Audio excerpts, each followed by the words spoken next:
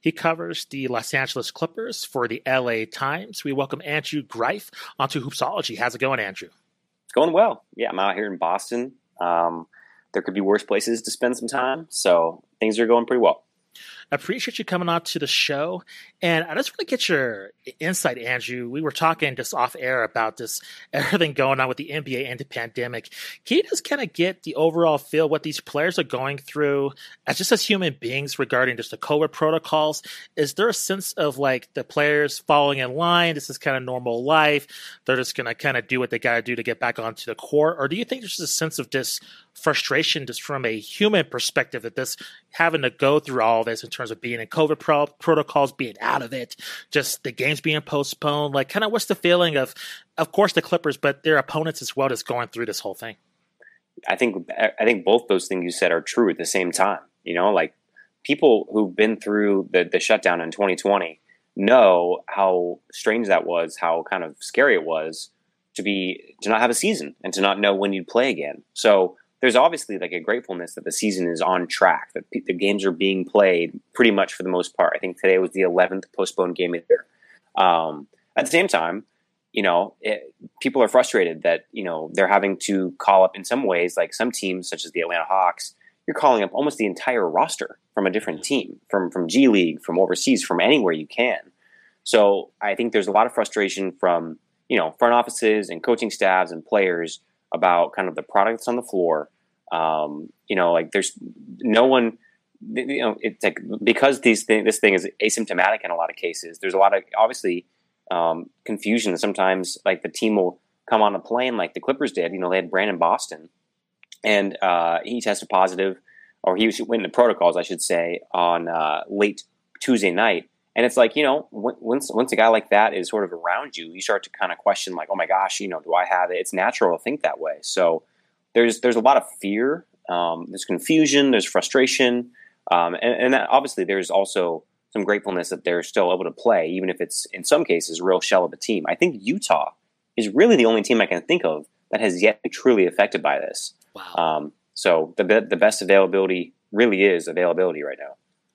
I want to ask you, and forgive me if this is kind of an ignorant question, but from the players that you've covered around the league, I think Jason Tatum is the most notable case that he's suffered kind of long-term effects from COVID, from what I can tell. I'm sure some other players, but is there a sense that the players that have actually been infected, for the most part, they recover and this it hasn't affected their play on the floor? Does that kind of contribute as to really what's happening here in terms of a lot of these players, they fit into that non-kind of danger category in terms of being fairly healthy, young, and mostly vaccinated? Is there just a sense of this frustration in terms of they're doing everything right, but then they're being punished, you know, in some sense just because of these new protocols? It's kind of like, hey, we agreed to what the NBA has put down here, but yet we have to go through all these different hoops and loops just to play.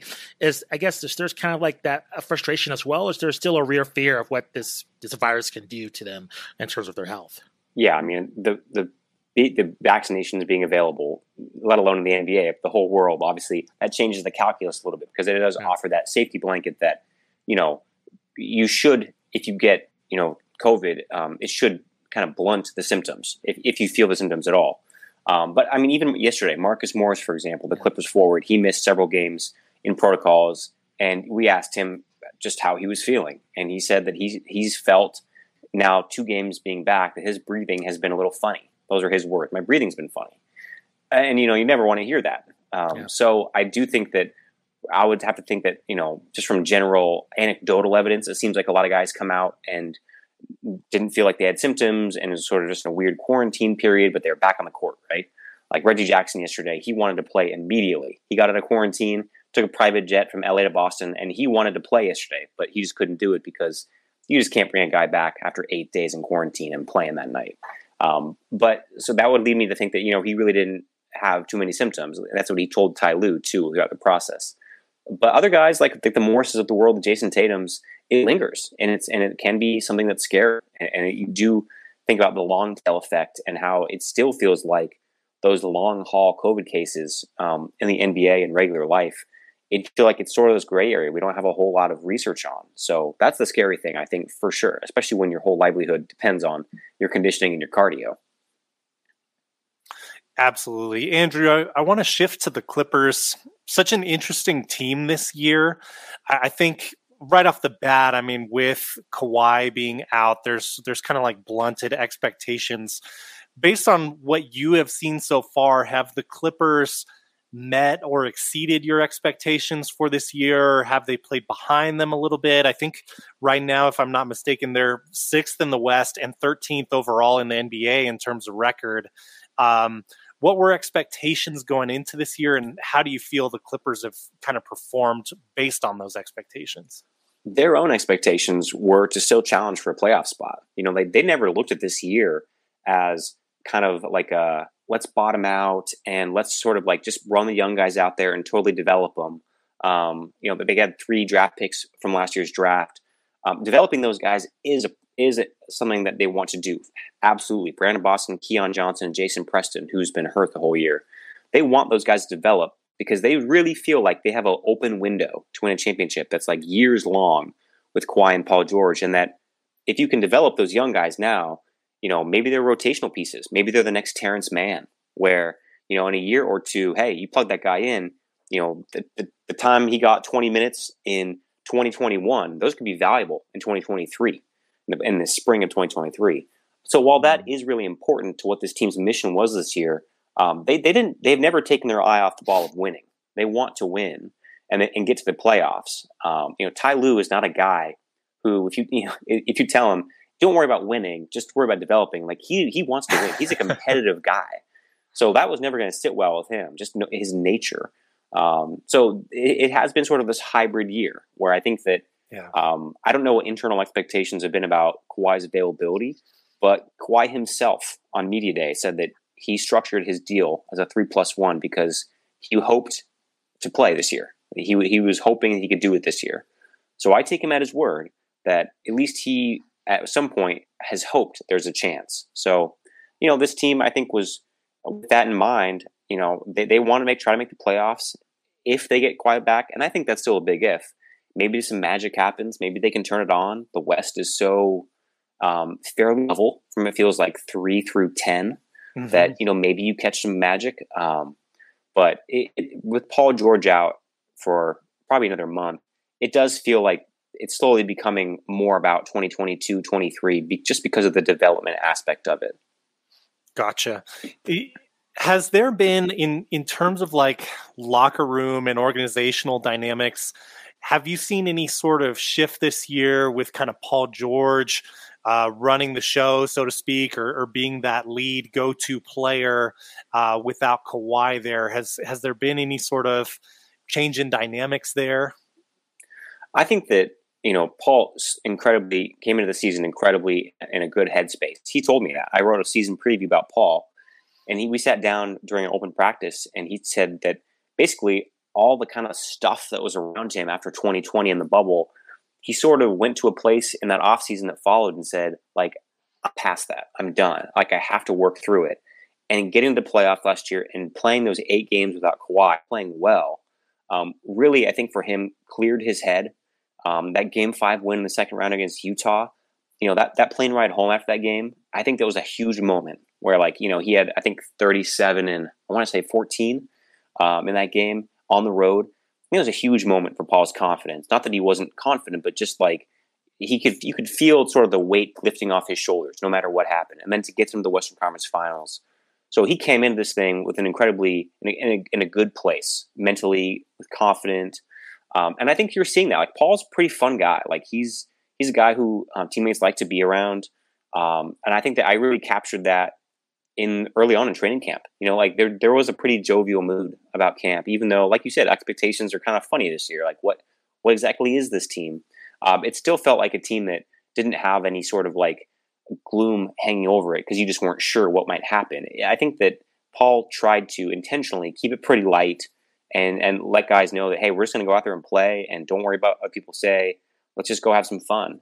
So I think that that's been noticeable for me. A lot of players said too that Paul was speaking up more and taking more of like a vocal role than he had in the past. Stopping a drill a couple times and saying, we got to get this thing better, do it tighter, do it better. And they were saying that's not something he would do in the past. So I think he sort of found his role, found his voice.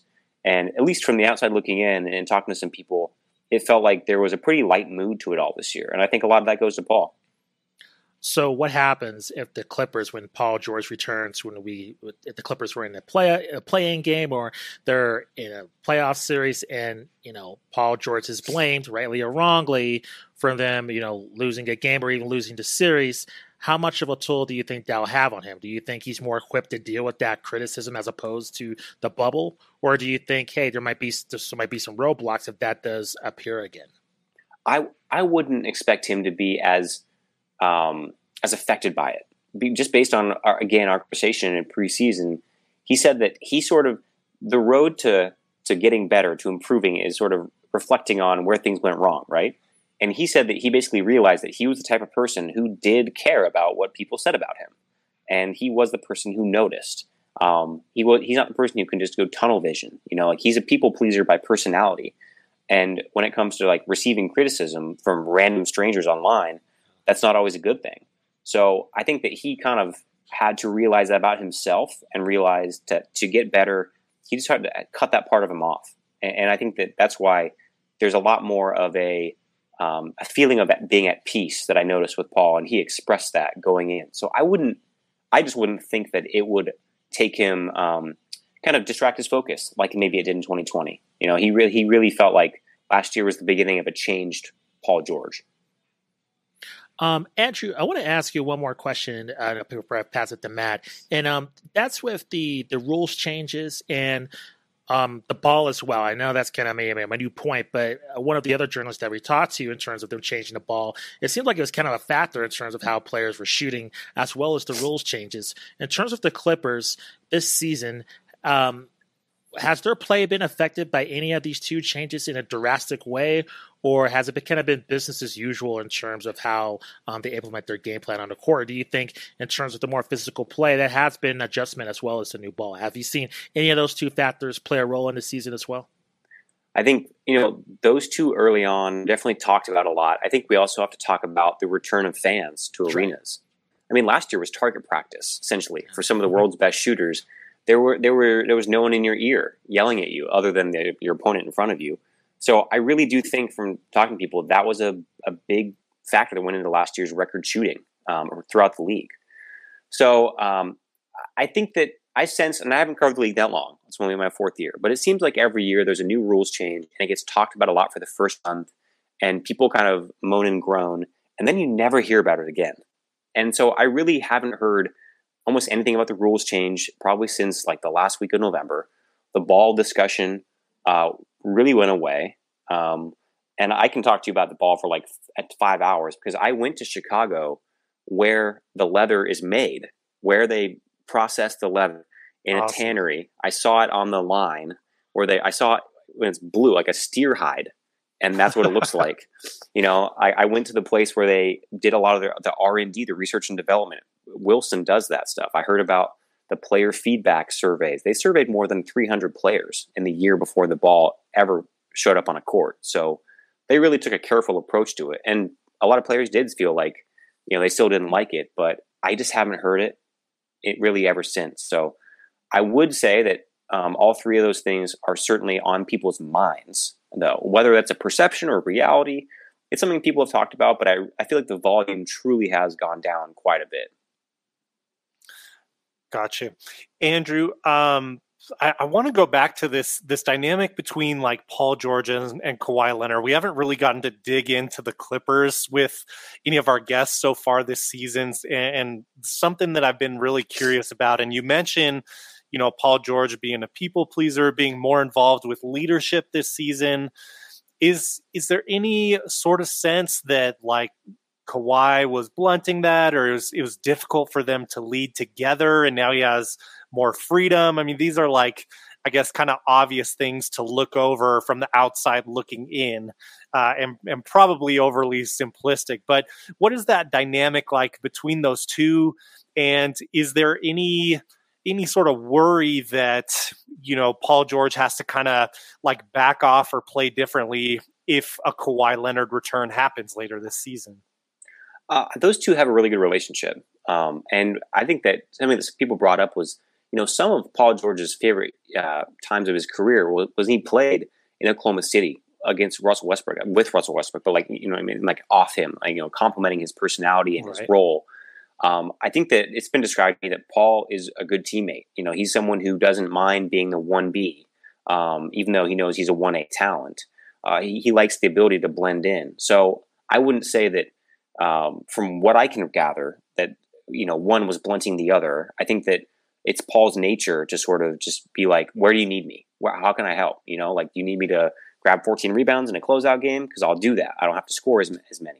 Do you need me? Well, Kawhi's taking over in Game 6 against Dallas, in Dallas. What can I do? Grab double-digit rebounds? Can I defend? What can I? So I think that this is maybe it is this year, just the lightness. I think that people feel like, yeah, that really is like Paul. He's just a guy who wants to bring that out of people and keep people at ease. And I don't really, I think Kawhi's leadership style, people talk about how he is more vocal than you ever would assume. The full picture of sort of how he leads is sort of still something that's a little murky. But people have said that he's made a lot of strides in just sort of feeling more comfortable and just talking more, and being more vocal. We've been in the shoot arounds this year when, you'll see at the far end of the court, Kawhi's talking with a guy, sort of like directing in, pointing here and there. So you do sense that there is a little bit of like the coach Kawhi coming out, as Ty Lue said. To what extent that really comes out, I'm not sure. But he's at pretty much every home game, sitting on the bench. You'd have to think he's sharing some of what he's seeing to guys. So it is. I think the thing I'm very, very fascinated by is like just strictly on court when they get back to playing. How do you keep this version of Paul George, who was really in that MVP discussion throughout the season's first quarter, through late November? How do you keep that version and also get the Kawhi we know and how good? Is it possible to even get both guys operating at the peak of their powers? I had a thought exercise in November about like what's the best duo in NBA history where each guy has produced to like the utmost of their full capacity while playing with another one. And I think it's an interesting discussion, like, how close to 100% of maximum output can Kawhi and Paul George get to one another? I mean, that's really talking about the title window. It's how they find those tiny fractions of those edges in the coming years is going to be the difference. Yeah, I think that's really well said. And it seems like this day and age in the NBA where, we talk more and more about positionless basketball. I mean, granted, we're not all the way there, but you see, like Giannis being a rim defender who can sprint down the court and lead a fast break, no problem, finish the fast break. I think there has to be a way that those two guys can fit together, and maybe that's the multi-million-dollar question for the organization, is just finding out what the perfect combo is.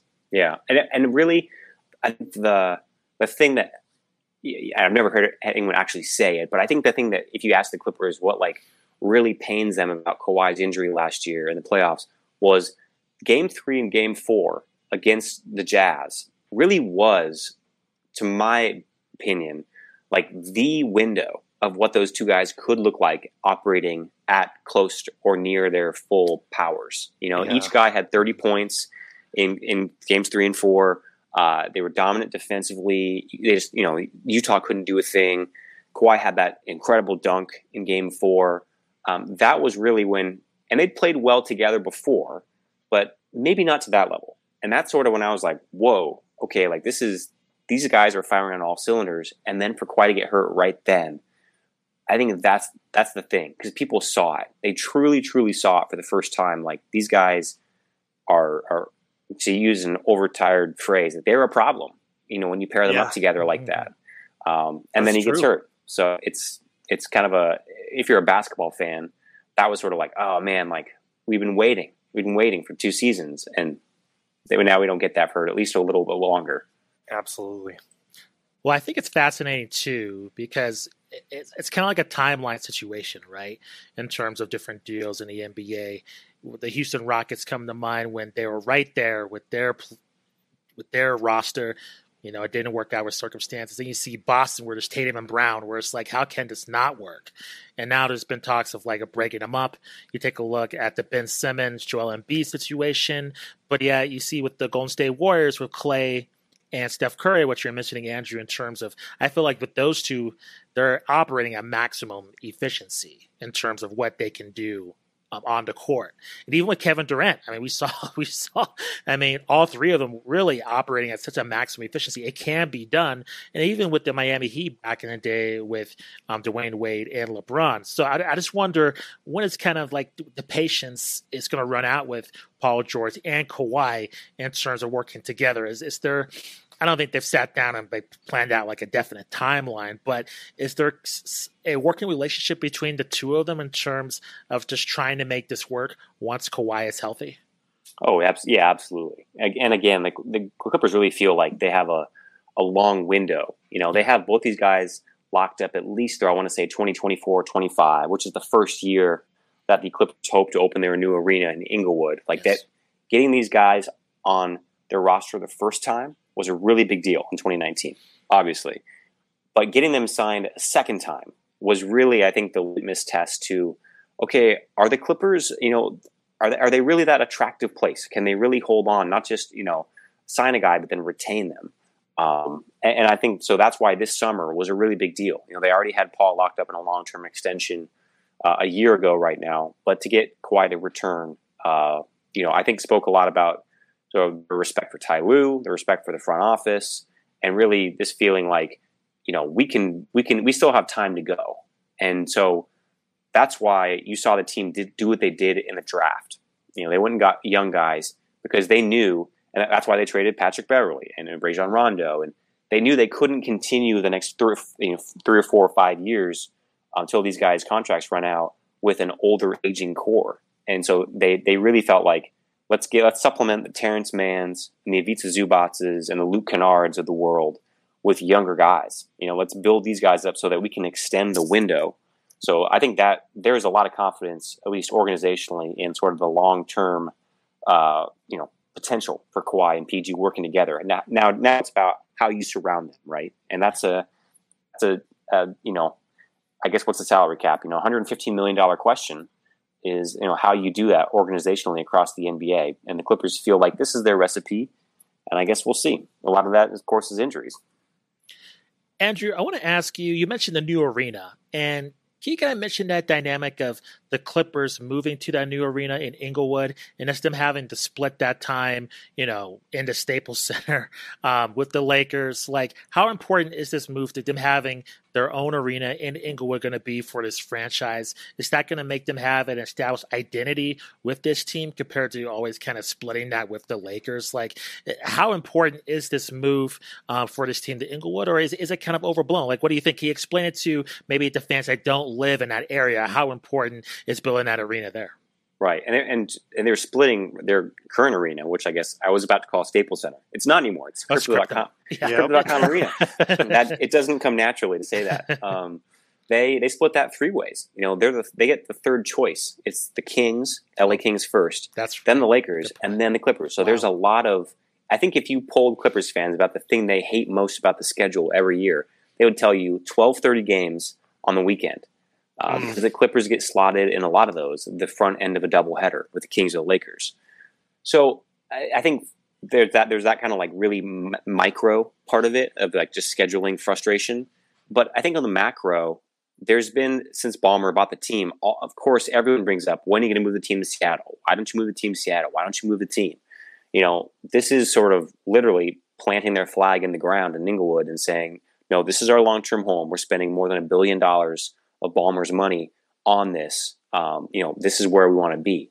So I sort of think you quiet that conversation. But the dynamic is that this is a Lakers town, and no one really runs from that. Like, it's not something that's a controversial take. The LA is beholden to the Lakers and like the Dodgers and USC football to a degree. And so I don't think that the Clippers are thinking this is going to change things overnight, but they've done some initiatives over the years, giving out backpacks to kids and putting their bunch of new backboards across parks all across the city. I think if they have a master plan, they would hope that if they win enough now, and they have this, new arena that people are excited about, maybe you change some hearts and minds in like the next generation and the generation after that. You think about kids. I wrote a story last month about, earlier this month, about the 10-year anniversary of the Chris Paul trade that didn't happen, and how there are kids who are 10 years old who basically don't know anything, other than like years of the Lakers not being good until they got LeBron and the Clippers being really good. So, if they can continue on this path, you could see a future where that sort of like really awful history of the Clippers, the 80s and 90s, sort of recedes, and people will start to go, oh, really? That happened? So I think if their plan is like long-term competence in success, maybe they change heart and minds and kind of, again, say, we're not leaving and we're not backing away from the title contention. Like, this is us now. So I think that's probably their biggest picture approach. Man, I just can't believe that Chris Paul deal was 10 years ago. Oh, my goodness. Time flies. Oh, my gosh. We're getting old. I wanted to ask you, you mentioned, this plan around building around Paul George and Kawhi Leonard. As we get closer and closer to the trade deadline, do you think, there's a lot of salaries that are locked up on this roster, of course. Do you think we're going to see any activity from the Clippers on the trade deadline, or kind of holding pieces that they have in place right now? I think it's really interesting across the league, just how much material movement really happens, because teams have not had many opportunities to really sense who their team is this year because of absences, because of COVID or injuries.